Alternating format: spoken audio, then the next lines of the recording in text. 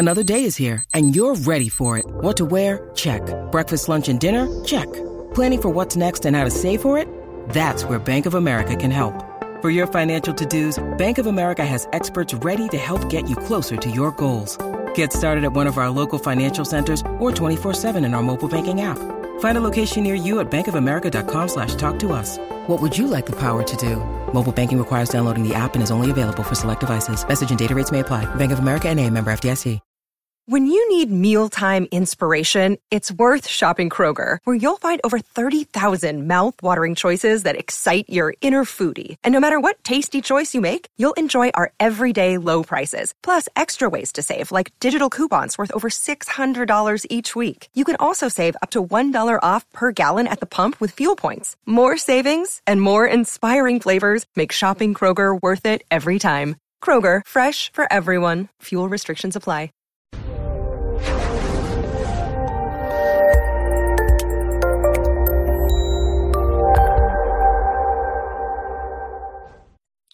This episode was pre-recorded as part of a live continuing education webinar. On-demand CEUs are still available for this presentation through All CEUs. Register at allceus.com/counselor toolbox. I'd like to welcome everybody to today's presentation on treatment for people with borderline parents. And, it's kind of ironic that the question came up in Tuesday's presentation when we were talking about abandonment fears, whether abandonment fears could be triggered by growing up in a family with a borderline parent. And, yes, it can. And we're going to talk about some of that in this presentation. Now, this is based pretty closely, but not exactly, on Surviving a Borderline Parent, How to Heal Your Childhood Wounds and Build Trust, Boundaries, and Self-Esteem. I love using this book in group. It's one of my favorite kind of go-tos when I'm working with someone who may have borderline tendencies and or who grew up with a parent with borderline characteristics. And I often say borderline characteristics, not personality disorder, because there are a lot of people who have characteristics that may not meet the clinical definition of BPD, but it's nonetheless damaging to the child and the person. So, this is one that you can check out on Google Books or whatever, see what's in here. And we're going to talk about how to use this as part of, as an adjunct for group in working with clients who have a borderline parent or a parent with borderline tendencies. So we're going to review the characteristics of BPD really quickly. Compare and contrast BPD with addictive behaviors to a certain extent. We're not going to belabor that because we did that a couple weeks ago. And we'll examine the ways to implement activities presented in the book in a group format. So we're going to talk about the purpose of the activities and how you can use them not only in individual, but also, if everybody has a copy of the book, it makes a great little workbook to go through. So characteristics of BPD: poorly developed or unstable self-image, often associated with excess self-criticism. So thinking back to Tuesday, when people have abandonment fears, they have this going on too oftentimes because they're looking for other people to tell them that they're okay and how they need to be in order to be okay, those conditions of worth. Difficulty recognizing the feelings and needs of others and themselves. Interpersonal hypersensitivity, so they're prone to feel slighted or insulted. They don't feel very good about themselves, so they're looking and listening for any inclination that you might be critical, and then they'll seize onto that because that sits or fits, if you will, with their self-esteem, so they grab onto that. It's also something that develops growing up in a household where the parent had an unstable sense of self, because the child learned to be extremely hypersensitive to cues, knowing that the parent could turn on a dime. Perceptions of others tend to focus on negative attributes or vulnerabilities. And this is true of the person with borderline personality disorder. But as we're going to talk about, if you're growing up enmeshed in or immersed in that environment, then guess what? You're probably going to pick up some of these characteristics. And those are some of the things that we can work on in counseling. Intense, unstable, and conflicted close relationships marked by mistrust, neediness, and fears of abandonment. Voila. So a lot of times relationships are viewed in terms of extremes, that all or none thinking, the idealization or devaluation. And the person also goes between being over-involved, and then if they start to feel rejected, they turn to devaluation and withdrawal. You can see how this might be protective from a survival standpoint. We're going to look more closely at that. So what are the effects of these behaviors? If you have a parent who has an unstable self-image, is always looking for rejection, and is unable to attend to the needs of the child, what's going to happen? The effects on others. Feeling inadequate despite best efforts to appease. The parent can't identify his or her own feelings and needs or attend to your feelings and needs as a child. So the child is just like, I can't fix this on my own, and I don't have anybody to go to.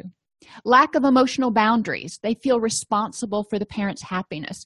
Remember, we talked about how children, especially under the age of 7, are very egocentric.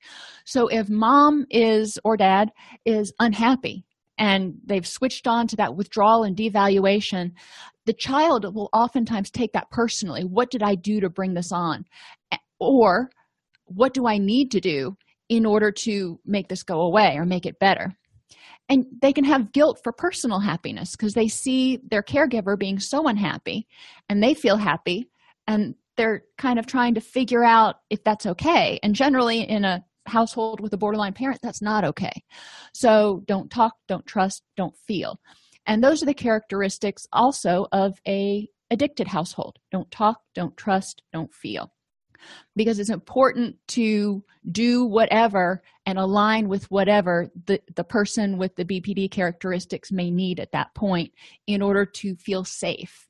Difficulty trusting people due to alternations between feeling appreciated and condemned. One day you may come home and all's roses, and the next day you may come home and the bottom's fallen out and you don't really know what happened or what you did differently.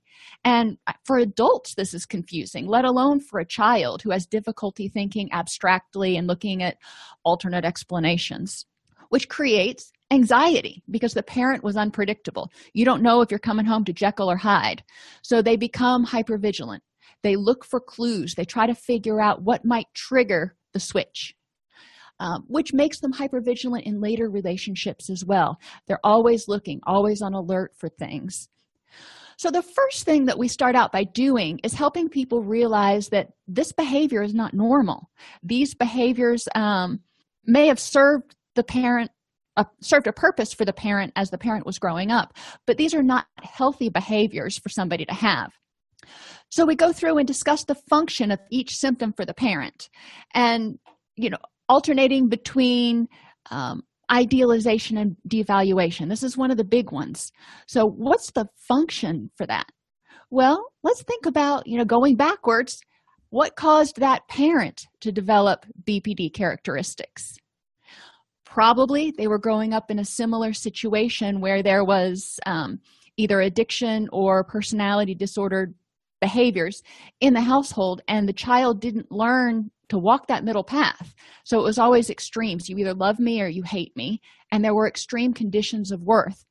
So alternating between ideals was the way to align with that parent and say, yeah, you're the greatest thing on earth, or no, you just suck. Looking back at some of the other characteristics, neediness and fear of abandonment. Well, if the person with BPD has an unstable self-image, then needing to keep other people around, needing to guilt them into staying around if necessary is important, because if other people leave and that external validation goes away or that safety net goes away, then the person with BPD is left feeling empty and nothing because they aren't able to identify who or what they are or any sort of sense of self. We also look at difficulty recognizing the feelings and needs of others. This is something that develops as we get older, but it's not something that necessarily develops automatically. Most of us, get along as we go through, but again, thinking about if you have a parent that has BPD characteristics, they did not come from a healthy situation, one way or another, whether it was their family of origin or their whatever. We know that BPD characteristics often develop in early childhood, so we're going to stick primarily with that family of origin. But you have a child who never grew up being able to identify their own feelings and needs, and they were hypervigilant to that, the feelings and needs of the person in their family of origin who had the dysfunctional behaviors. So they weren't as able to notice what was going on to other people. They never learned to label their own feelings or become mindful of themselves, because they were always so worried about pacifying and keeping the peace with the person with the borderline characteristics. Then we move on to have participants identify any behaviors they have which may also resemble that symptom. So at this point, I start asking them, let's look back at your relationships and let's look at some of your presenting issues and see how you are recreating or how you are presenting these behaviors now, because it's important to understand that we learned what we lived. Remember that from a couple weeks ago. So when you were growing up, you were taught that your feelings didn't matter. You had to pacify the person, the parent with the borderline characteristics, then, that's one of those things that stuck with you. So we start talking about what they're doing, and then we start talking about what you could do differently. So we review and refute the takeaways, providing practical cognitive and interpersonal skills. So we start looking at self-image. And one of the things I actually start with is mindfulness. So they start learning how to recognize the feelings and needs of themselves. And they start learning to become aware of the feelings and needs of other people. A lot of times people who grew up in families with a parent with borderline characteristics, they have no boundaries. They were so concerned about trying to maintain peace, trying to avoid rejection by the primary caregiver who was so important in their lives, that they didn't develop any boundaries. So they're not able to say no to something. They're not able to ask for what they need. So thinking to ourselves about some of Linehan's work, looking at effective interpersonal skills, asking for what you need and saying no, and being able to set boundaries. Then we talk about stopping and thinking. So they're starting to be able to identify some of the things in their own life that they do and how those things are causing them problems. They may have been protective growing up in this household with a borderline parent, but now that they're not living in that household, how could they potentially modify those behaviors? And are those behaviors still serving them in a way that's useful and helpful? We examine the effects of the borderline personality on the living conditions. So we start talking about chaos. If you never know if parent is going to turn on a dime, you don't know if you're going to be valued or devalued today. You don't know if it's going to be laughter or screaming. That's really stressful to come home to. That's stressful to be around in any situation. There's generally abuse and neglect, whether it's physical or emotional abuse, or just the parent has withdrawn and can't be there. They're not aware of their own needs and feelings, let alone can they even begin to imagine what the needs and feelings are of the child, who is, in the big scheme of things, the least threatening person in their life most of the time. There are often boundary violations, since the parent can't self-soothe as well. There's a lot of needing other people to make it okay for them and demanding other people do what they want in order to maintain control. Invalidation. So the child's needs and wants are often invalidated in favor of whatever the person with the borderline tendencies needs. Role reversals. Sometimes parent becomes child and child becomes the caregiver.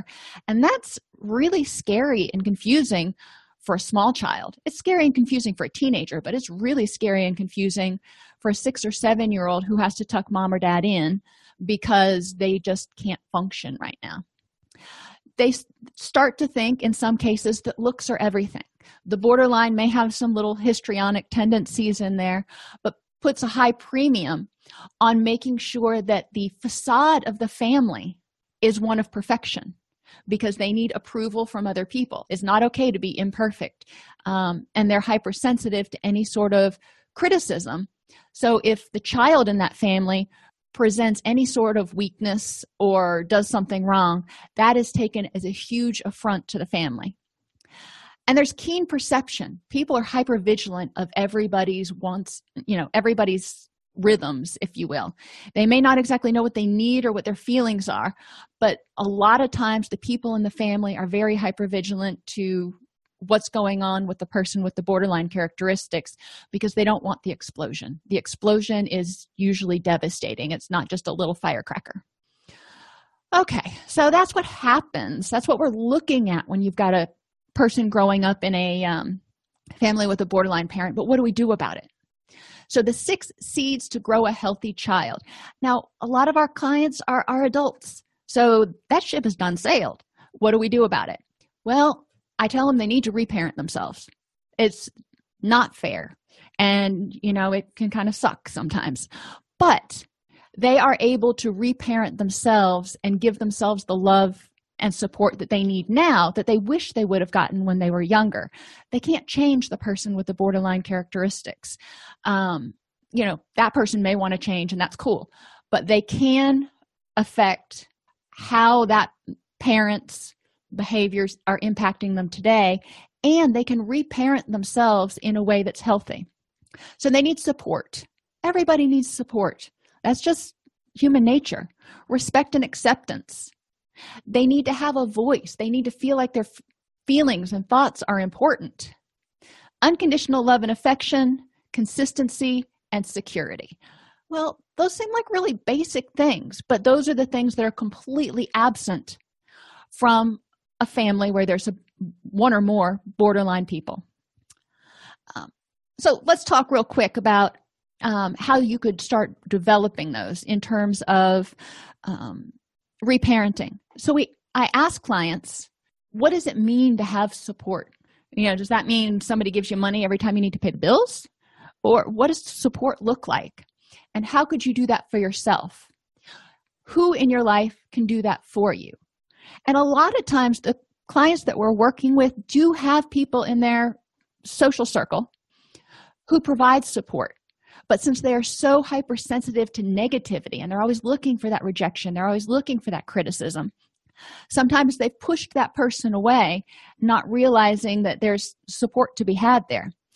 So we start talking about what support looks like when they've gotten support, what they would like when they're having a bad day or when something bad happens, what do they need?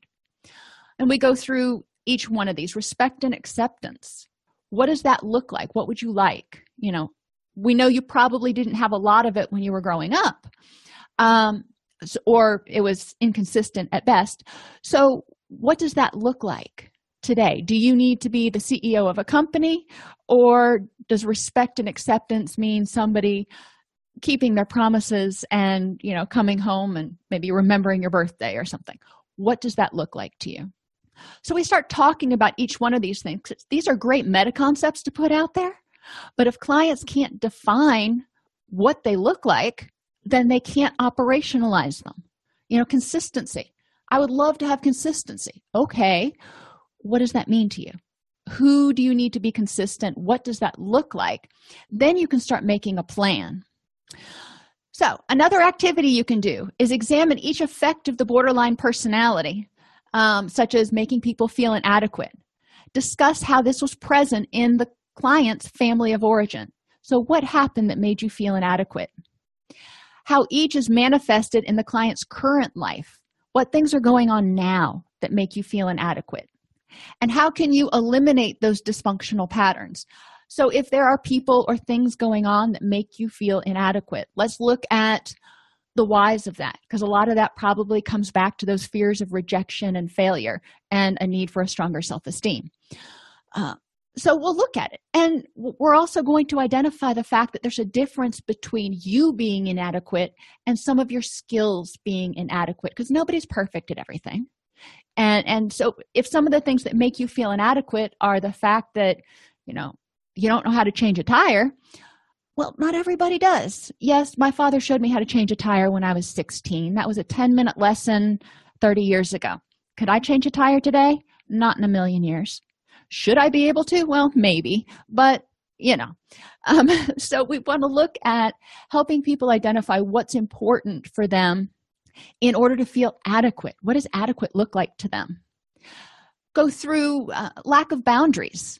How was this present in your family of origin? And this requires a lot of talk about what boundaries are, not just physical boundaries, not just people invading your room or stealing your clothes or doing whatever they were doing, but invading your emotional boundaries or ignoring your emotions and just telling you to just go get over it. What in your family of origin made you feel responsible for the happiness of others? And this is another, well, all of these. I want to look at the current life and say, what are you doing in your current life where you feel responsible for the happiness of others? For whose happiness do you feel responsible, and why? It's one thing to feel responsible for your children's happiness, and we can't do that all the time. I mean, if you've got kids, you try to give them the best life, you try to help them be happy, but sometimes there's going to be pain with life. We just have to accept that. So what does it mean to be responsible for the happiness of others? Who is really important that you try to help them be as happy as possible? And how can you do this when life hands them lemons? And we'll start talking about radical acceptance at this point. 6 C's. We're going to discuss how to use those 6 principles, and I put them over here in the corner for you: support, respect, and acceptance, voice, unconditional love and affection, consistency, and security. How can you use these seeds to reparent and nurture yourself? What can you do this weekend to support yourself, to make yourself feel loved and accepted? What can you do to give yourself a voice? Maybe you go out on the weekends with your family and you just always go along with whatever they want to do, but you really want to do something, or you have an opinion. How can you make your voice heard? Unconditional love and affection. This is one that is easy to teach but hard to implement. Separating the what you do's from who you are's. But how can you be compassionate and love yourself despite your mistakes? I'm more verbal, go figure, than a lot of people. And, I can do memes, I can do collages. Those are things I like to do. Not everybody likes to do those. So think about, or ask your clients to think about ways that they can create a journal or create a collage that represents for them what's good about them, that unconditional love, and to remind themselves, what can you have that you can look at every day to remind yourself that you're lovable for who you are, not what you can do, but for being a kind person, for being a human being. What can you do to nurture your healthy relationships? So again, that goes back to these things because, yes, we need to first develop that relationship with ourselves and nurture ourselves, but in our relationships with others, we need to provide support, respect, voice, unconditional love, consistency, and to a certain extent, security. And, that kind of goes with trust. The third thing we talk about is preventing vulnerabilities. And you remember, vulnerabilities are those things that make you more likely to get upset, to get angry, because you're worn down for whatever reason. You are overtired. You're not eating the right diet and giving your body enough building blocks. You've just gotten worn down from burning the candle at both ends. Whatever the case may be, you want to look at that and say, what can you do using these 6 things? What can you do to prevent vulnerabilities in yourself? And sometimes that comes back to being willing to love yourself enough and be compassionate, if you want to use that instead of affection. Be compassionate enough with yourself to say, you know what? I can't do that today. Or I need to take a couple of days off because I can't do it. And I'm going to go down a bad hole or a bad path if I keep on this way. Group 3, I use the stop and think resiliency builders. What helps you bounce back up when you've had a bad day?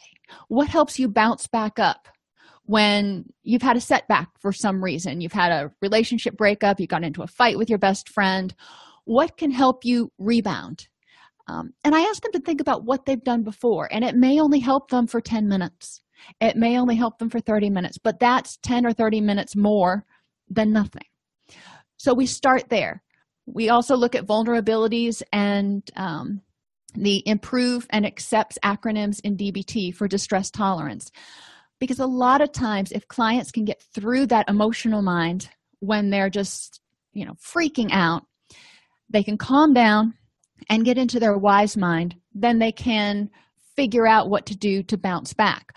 But while they are still emotionally dysregulated, they're going to have a hard time thinking about that. So we use the distress tolerance techniques to help them kind of de-escalate. Another activity, which, I'm kind of going through the way the book goes through it, you don't necessarily have to go through in the same order, is grieving the lost childhood. Most people who grew up in a family that was wrought with addiction and or borderline characteristics did not have Ward and June Cleaver as parents. Heck, I don't think most of us who came from pretty good families had Ward and June Cleaver. A lot of our clients are going to say, I didn't have the parent I wanted. I didn't have the family relationships that I wanted. They see TV, and you have all these idyllic TV families. And you look at that and you go, wow, my family would never do that. I watch Blue Bloods, and they have Sunday dinner together every Sunday, and it's so civil. And I'm looking at that going, wow, what would that be like? But we want to help people understand that whatever their ideal was in their head for a childhood, most people didn't get that idyllic childhood. So they need to grieve whatever they didn't have and start moving on. Because you can't go back and be a kid again. You can be better to yourself in the present, but you can't go back through high school or whatever it was. Review the messages received in childhood about dealing with losses. Now think about clients you've worked with borderline tendencies. They're easily emotionally dysregulated, unstable self-image, really unstable relationships. So when there are losses, they tend to spiral out of control really, really quickly. So the messages a lot of people received in childhood, growing up with someone with borderline characteristics, was that loss is intolerable, and losses can kill you, and losses are dangerous. So the person gets very, very nervous. So helping them figure out how they feel about losses is important. And, this can be a good group activity, putting it up on the board when we talk about losses of friends or losses of jobs. And I go through different types of losses to try to help them identify the messages they received. We want to identify the losses that they had and feelings associated with the dysfunctional childhood. Now, remember, losses aren't just tangible.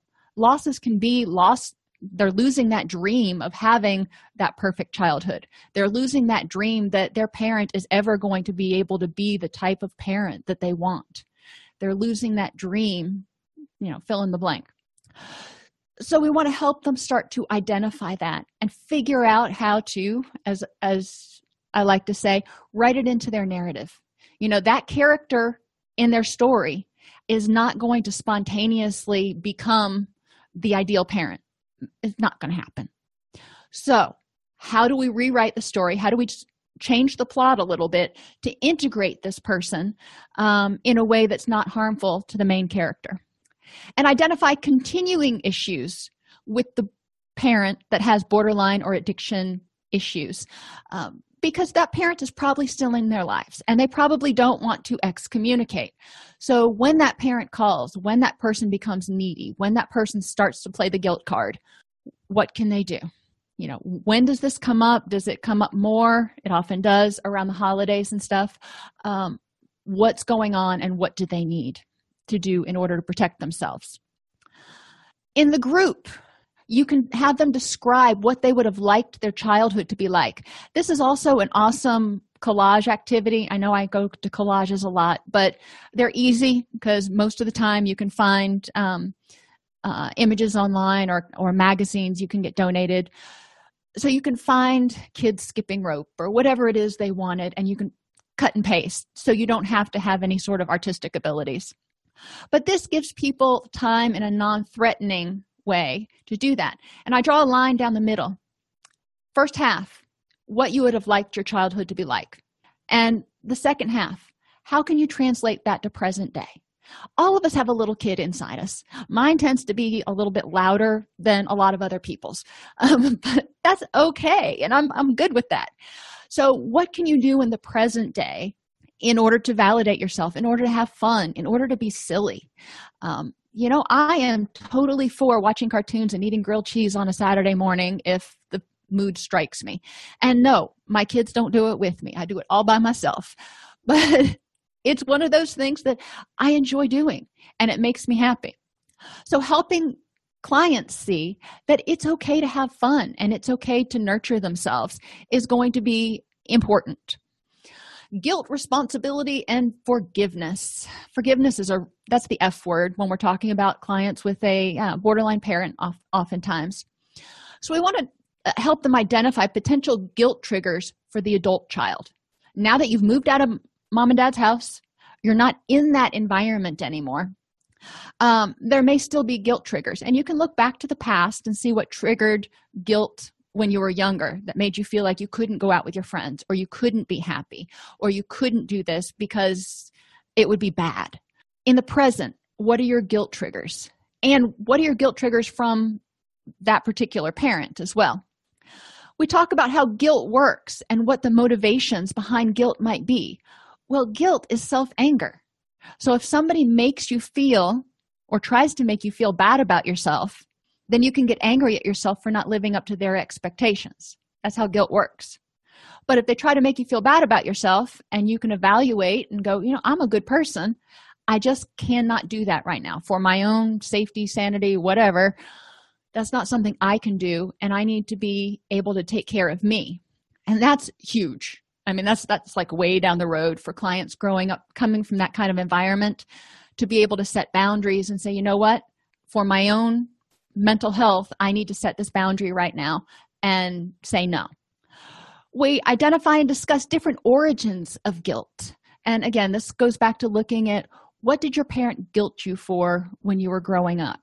When you feel guilty. And sometimes I encourage them to spend a week keeping a guilt journal about even the things that they feel just a little bit guilty for. Like, I threw away a plastic container the other day and I felt guilty for it because I didn't walk out to the garage and put it in the recycling. Guilt is sneaky. It comes up a lot. So I want to know, what are all the things that trigger their guilt? And then we'll start talking about those. I also want them to understand what and who can and cannot be controlled, because most people in our life we can't control, and the person with borderline characteristics is among the top uncontrollable people. They have to be able to learn how to control themselves. They emotionally dysregulate. They have problems with interpersonal relationships.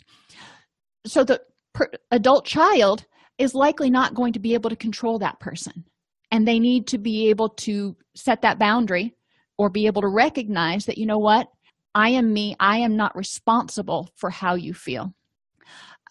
Explore the issues of guilt and responsibility, which, like I just said, what are you responsible for? If you make a promise, you're responsible for keeping it? Sure. Are you responsible for that person's happiness? Are you responsible for being that person's parent? Fill in. Are you responsible for caretaking that person? What are you responsible for? And then we look at, in terms of you, what are you responsible for? And that goes back to preventing the vulnerabilities, taking care of themselves, and trying to work on themselves. And then we move on to forgiveness. And, a lot of times they say forgiveness is for you, not for the other person. It's being willing to accept that whatever happened, happened, and let go of the anger, because staying angry at that person ain't going to change a thing.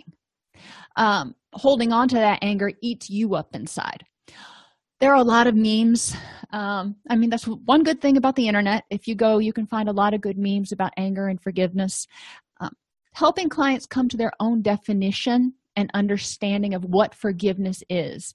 Because most clients come in and say forgiveness means saying that whatever happened was okay.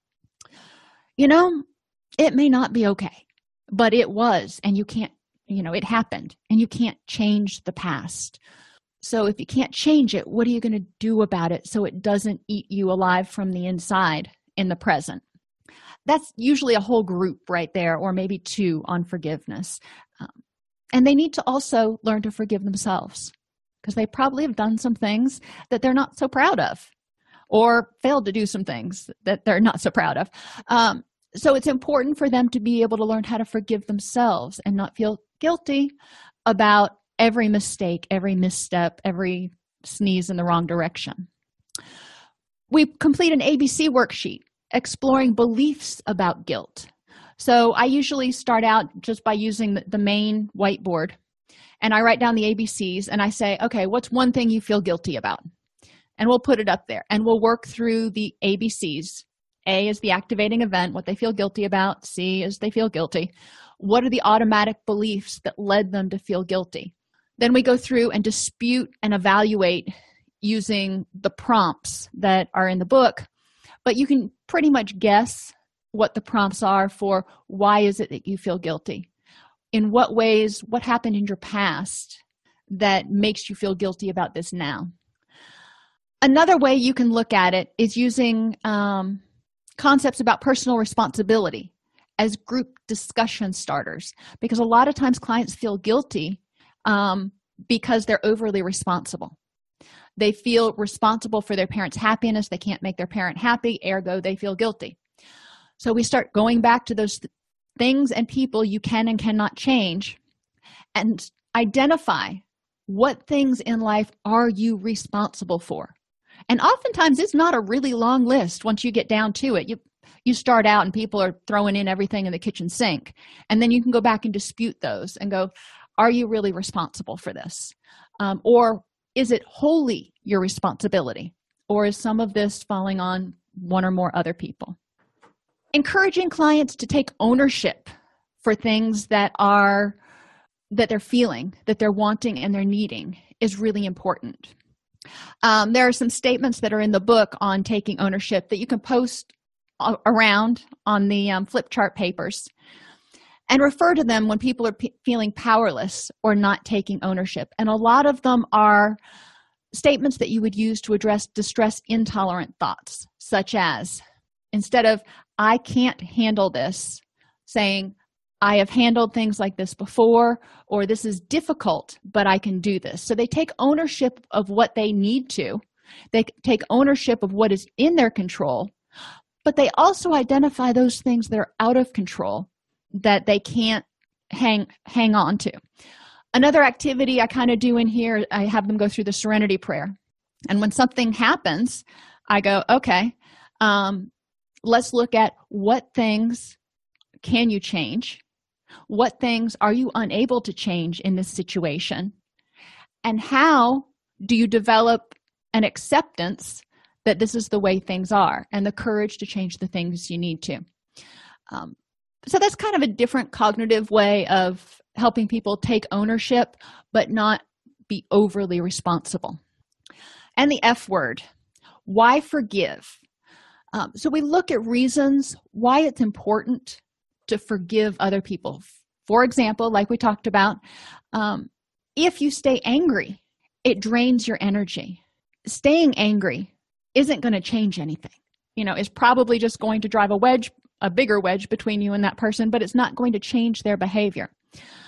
So there are a lot of questions in the book that you can go through, or you can make up your own questions that identify reasons why it's important to forgive other people, not just the parent with the borderline tendencies, but anybody else in your life and yourself.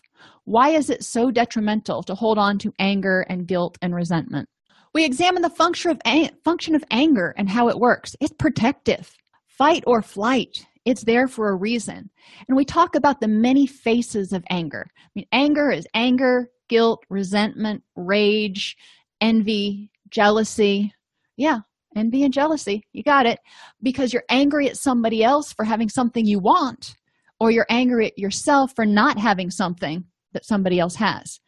So anger is kind of sneaky. It comes in a lot of different faces. Discuss ways people cope with anger.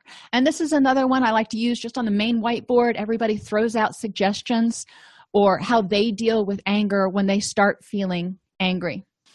Then we talk about what does it mean to let go of anger? And this is a really scary concept for a lot of people because they've held on to the anger for so long because it's protected them.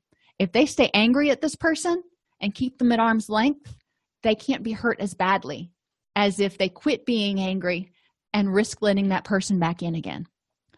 So we discuss what the difference between letting go of anger and maintaining healthy boundaries versus letting go of anger and becoming a doormat. We highlight the consequences of anger, the good and the bad, using your motivational interviewing quadrants. What are the benefits to staying angry? What are the drawbacks to staying angry? What are the benefits to forgiveness? And what are the drawbacks to forgiveness? And then we talk about each one of those, because if you don't identify the benefits to anger and find a way to kind of meet those needs, then people are going to want to hold on to it. Anger is a natural emotion, and I want clients to understand that feeling angry for a few minutes, that is normal and healthy and protective. Feeling angry for hours or days or months, that's probably not going to work for you. It's probably going to burn you out from the inside. So we want to look at the consequences, but understanding that anger is protective. And that's generally what we come back to. So how can you protect yourself while still letting go of your anger? That becomes a question for pondering. And then, obviously, in this group, we're going to provide some tools to start managing anger. Mindfulness, distraction techniques, radical acceptance. Anything we can do to help people go through, imagine their feelings and their urges as a wave that come in and go out. Envision their feeling as a cloud floating by, and they just watch the cloud float by. They don't have to grab onto it. They just let it flow in and out. So there are a lot of different tools we can give them to start dealing with their anger and their urge to self-destruct, if you will. We want to reframe triggers for anger and resentment. A lot of times, those triggers come from things they learned in their past. So identifying triggers in their present life, and triggers from the past aren't really all that important. You can go there if you want. But in your present life, what triggers your anger and resentment? And how can you reframe that? How can you walk the middle path? If you get angry because somebody said no to helping you move, that feels like a rejection that, they're your friend, they're supposed to help you. So if that's a trigger for your anger or resentment, how can you reframe that? And, look at both sides of it. Look at the other positive things that they've done, etc. So we want to talk about looking at both sides, walking the middle path, problem solving. Another activity we'll do is identify the different manifestations of anger, and I rattled off a bunch earlier, and the effects of each. So let's stick with jealousy for a moment, because that's not one we talk about a lot with anger. When you're jealous, what are the effects of that on you and on your relationships? And, going through that quadrant again, what are the benefits to jealousy? And how can you get those needs met? What are the benefits to acceptance or forgiveness? Or what is even the opposite of jealousy? If you're jealous of someone, being happy for them is kind of the opposite, but clients may choose to find a different phrase to use. But helping them identify something else that counters, envy and jealousy is over here. The opposite of that would be fill in the blank. Help clients find the right balance between what they need to do and what they feel like they should do when interacting with the parent with borderline tendencies. Because guilt, again, is going to come out. And, if you say you can't, maybe the client is an adult and is married now, and they do Thanksgiving every other year with the parent with borderline tendencies. Or maybe they're not even doing it with family this year. They're doing just them and their spouse. How do they handle that when interacting with the borderline parent? How do they handle it when the borderline parent calls and asks for something that's unreasonable, or something that may be reasonable, but the person just they're not able to handle it right now? Help clients develop practical tools for controlling the flow of communication and interaction. Remember, when the parent with borderline tendencies starts to spiral, all of a sudden those text messages are going to go from 0 to 150. The emails are going to just start coming in. And a lot of times the texts and the emails, it's like the person's having a dialogue with you or with the adult child, but they're not. They're like, so that's how it's going to be. When are you going to respond to me? Okay, so you're not responding to me. So you're never going to answer me again. Okay. And we kind of joke about these text messages in terms of, how teenagers may behave, but you'll see this too in adults with borderline tendencies and how they interact with other people in their life. So we want to help them figure out, how do you control the flow of communication? Maybe only checking your email once a day, or, that's going to be a brainstorming session depending on how they interact with their borderline parent. Use the metaphor of changing the dance from a waltz to a tango. You need to be able to take control of that relationship. Think of the tango. One partner is very strongly leading the other partner across the dance floor, as opposed to just gently kind of going with the flow. The adult child needs to be able to be a strong lead, needs to be present and accepting and leading and validating, but also be able to, set those boundaries. And encourage them to write a personal bill of rights. What do you have the right to? Do you have the right to be happy? Do you have the right to not answer your phone at 2 a.m? Do you have the right to, whatever it is that they think they have the right to? Sometimes this does better as an individual activity. I've found that it can be really fun to do as a group activity. We write the Bill of Rights on the whiteboard, and then people pick and choose the ones that they feel fit for them. But, it can be a pretty lighthearted activity sometimes. Identify the ways that the parent with the borderline personality violates boundaries, and discuss ways to deal with this and associated feelings of anger and guilt. So if the parent with borderline tendencies calls and starts freaking out that you're not going to be here for Thanksgiving, you must not love me anymore, I don't know how I can go on, they start spiraling out of control, they get angry, start shouting that you're a good-for-nothing, ungrateful, blah, blah, blah. Wow, that's impactful. I don't care who you are and how good your boundaries are. That's going to be tough. So, okay. How do you set boundaries with that person? How do you not take verbal abuse? And then when you get off that phone call, how do you deal with those feelings of guilt? Because there's a little kid inside of you that still is cowering in the corner going, I'm sorry, I'll do it, whatever, just don't be mad. So it's important for people to be able to self-soothe that inner child, if you will, and say, you know what, it's okay. That person is an adult and they're responsible for their own feelings. Easier said than done. But these are things that you need to talk about. How do you handle it when you get off the phone or get an email from the borderline parent that kind of throws you off kilter? And encourage people to discuss it when they get one, how they handled it, what they wish they would have done differently, etc. And then guess what? We're going to define what a healthy relationship with a parent would look like, and have the clients identify aspects that are important to them and learn to tango. They need to be their own parent. They need to be their own person that says, you need to do this, and that's okay. Other people may get angry, but that's okay. Going back over that Bill of Rights, what you want to do is start identifying how to communicate those needs to the parent or to the borderline parent, and how to handle it if those rights aren't respected. And if you've worked with clients with borderline tendencies, you know it can get ugly really quickly. And the client, especially if the parent spirals into some sort of suicide attempt or something, the client is going to feel very guilty. And there's all kinds of legal issues and everything that gets ugly. But we need to help clients understand what they're responsible for versus what the other adult is responsible for. Might they need to call for a well-being check? Maybe. I don't know that situation. But how do you handle it in a way that you can feel okay? Identify triggers for the borderline parent and their functions and ways to prevent triggering them without sacrificing yourself. So thinking back, what is it that throws your borderline parent into a rage or into a guilt onslaught? All right, what's the function of that? To keep you from going away, to keep control over you, to get validation. What is the benefit to that behavior to that parent? And how else can you do it now in a way that keeps you from having to sacrifice yourself and your needs and your sanity?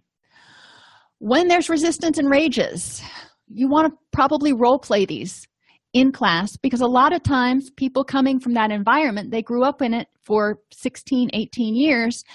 So now when it happens, they're kind of thrown back into that childhood state, and there's okay, just stop being angry, stop screaming, stop doing whatever. So it's going to be important to role play these new strategies for boundary setting so it doesn't get into a screaming match or a power struggle or whatever. Process after the role play what self-statements were helpful in retaining composure, because the person's going to be having to be talking to the parent with the borderline tendencies and at the same time going, you got this, you're a grown-up now, she's responsible for her own feelings, whatever self-statements that they need to tell themselves. I find with some of my clients, it's helpful to have them write it down on a piece of paper that they keep in front of or keep next to the telephone. So when they're talking to that parent, a lot of times I keep my phone on my bedside table. So if I were going to have that list, I would keep it next to the bedside table where it was likely going to be accessible to me when I'm on the phone. This is one of those few things that you can't put on your phone because you're going to be on the phone, so you can't look at it and talk on the phone at the same time. So encourage them to have, 3 or 5 self-statements. It doesn't have to be huge. This is an especially helpful activity to do and even redo right before the holidays and family gatherings. Examine different roles people play in their families and how those roles might be being reconstructed in the present, because, we recreate what we came from oftentimes. I'll encourage clients to write their autobiography from a reporter's lens to gain objective insight into what they did. If they felt like they were worthless and they were always a screw-up and they always let people down and always, all or none thinking, I want them to go back and write an autobiography so I can see what happened, so they can see what happened and maybe think about those self-judgments in a different light. I also present the concept that our parents directly and indirectly communicate messages to us about who we are and who we should be. So, well, that's normal. Those conditions of worth, that's just the way it is. We want people to look back now that they're adults and ask themselves, who are they and who should they be? They're adults. They can make their own decisions now. Challenge them to find positives in the pain, because it kind of sucked growing up in that environment. But what positives were there, and how are you stronger now than you were when you were 12 or 15? And reintroduce, if you haven't already, the concept of mindfulness. Encourage them to stay in the present, recognizing the strengths and resources they have now as an adult. Ask clients to envision the future while carefully avoiding simply choosing opposite because it's opposite. So what is it that you want the future to look like? Encourage them to start taking care of themselves, preventing vulnerabilities. Review thinking errors such as personalization and polarized thinking.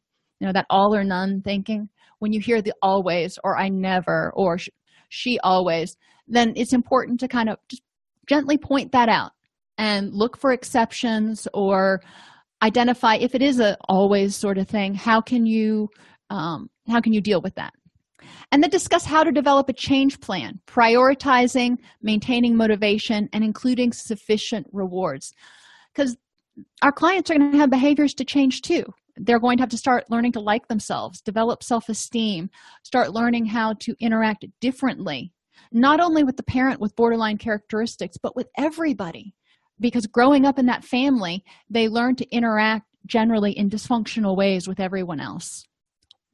Have each group member identify one change they're going to do this week and how they're going to do it. Encourage them to use measurable goals and objectives so you can look back and say, yes, it was done, or no, it wasn't. Identify the motivation or reason for making that change, because got to keep them motivated in order for them to even have it in the forefront of their mind. And brainstorm and mitigate any obstacles. So if you've got a group of 8 to 12 people, each person shares a goal, and you go around and you do this for each person's goal. It takes the majority of the hour, but it gives a lot of good insight and feedback and helps each other get excited about each other's goals.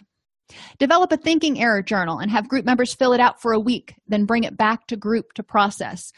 So at the end of that week, I'll put the thinking error of polarized thinking on the board. And I'll say, share with me some examples of how you used this thinking error and what you did to counter it. How did you change that once you realized you were using that thinking error? Examine what healthy boundaries look like and how to know if we have them. Discuss how to enforce or set boundaries in a way that's assertive, not aggressive, and begin to explore the concepts of self-esteem and just learning to love themselves for who they are. A lot of times if you say love, the clients are going to go, no, not going there. But if you use the word like, they're like, okay, I'm willing to look at that. So let's put it all together. We want to encourage clients to remain aware of old behaviors creeping in and or new behaviors falling away. We want to remind them that change is a process that takes not only time, but support. And hopefully they'll be getting support from the group, but also who in their life might be able to be there to help support them. Guilt is a powerful tool the person with borderline personality characteristics uses to control people and prevent abandonment. It's a safety thing for them. Understanding that is a little bit helpful, but we want to help clients learn how to not be controlled by it, not be the marionette to the puppeteer. Children who grow up with borderline parents often develop some of the same traits or behaviors because that's what they learned. They can unlearn them. Children from homes with a borderline parent often have difficulty trusting others and their own feelings, which is where mindfulness really starts to ring a bell and come in. Then we move into, now that you're aware of what you're thinking and feeling, how do you get those needs met? A vulnerability is something such as inadequate sleep or being sick that increases the chances that a person will be more prone to negative emotions like anger, guilt, and depression. Think about a person in your life that's a little bit challenging to deal with. If you have to deal with that person and you're feeling sick or you didn't get enough rest, is it as easy to deal with them as it is on the days that you're well rested and healthy and on your A game? Probably not. So we want clients to really start understanding that there's a mind-body connection and they need to pay attention to that. Question comes in, at what age can you start working with children along these lines if parents have borderline characteristics? It seems it would be different for a 10-year-old versus a 20-year-old. And yes, it would be, because cognitively they're extraordinarily different. One of the things that I would point out is that a lot of times a child with a borderline parent is not going to present in treatment at that age unless they are mandated to counseling. And even then, I start with I would start with mindfulness exercises and self-esteem exercises and helping them learn interpersonal effectiveness skills. You also have to look for what is safe in that environment if they're living with a borderline parent, and what level, if any, abuse is there, what your responsibilities are with that, etc. Borderline can be the elephant in the living room that nobody's talking about, at least outside of the family. I have a client who's lived for a long time with a wife who has borderline personality and is so concerned about the effects on their children who are now college age. Family looks good from the outside, but so much internal chaos.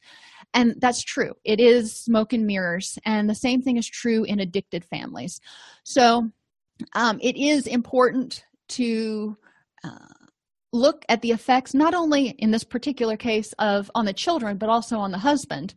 And, what can you do about it now for everybody's safety and sanity? The children are college age, which I'm assuming they've moved out of the house, or are able to move out of the house if they should absolutely have to. So talking about, looking at how to create those 6 seeds on the part of on the part of the unaffected parent, if you will, on the part of the father. How can he provide support, respect and acceptance, voice, unconditional love, consistency, and security? As college-age adults, the children are more able to think abstractly and start to understand that mom is not well.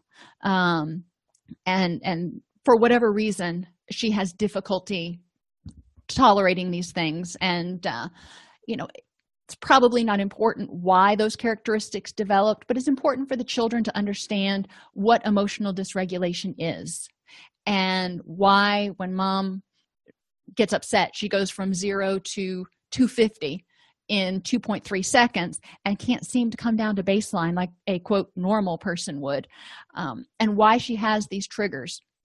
But would also probably be helpful for the father, for the father in this situation, to be able to help identify triggers and sort of run interference, if you will, again, to help the children feel and get as much support and unconditional love as they can from their parent. But again, as college-age children, they can start to understand what BPD is. It doesn't make everything go away and all of a sudden make them go, oh, okay, I get it, never mind. They still need to grieve the fact that they didn't have the parent, they didn't have the mother or the childhood that they wanted. However, I think that they can probably develop the skills that they need to. But yeah, it's one of those things that since BPD is so demonized, if you will, nobody wants to talk about it. And that's another reason I use borderline characteristics, because a lot of these things, if you look at the behaviors and you look at why they developed in the person who has the BPD characteristics, they make perfect sense. So part of it is helping them learn skills for self-regulation and mindfulness and staying in the present, and not, when they get triggered, not going back there to being that scared little 6-year-old. Are there any other questions? If you enjoy this podcast, please like and subscribe either in your podcast player or on YouTube. You can attend and participate in our live webinars with Dr. Snipes by subscribing at allceus.com/counselor toolbox. This episode has been brought to you in part by allceus.com, providing 24/7 multimedia continuing education and pre-certification training to counselors, therapists, and nurses since 2006.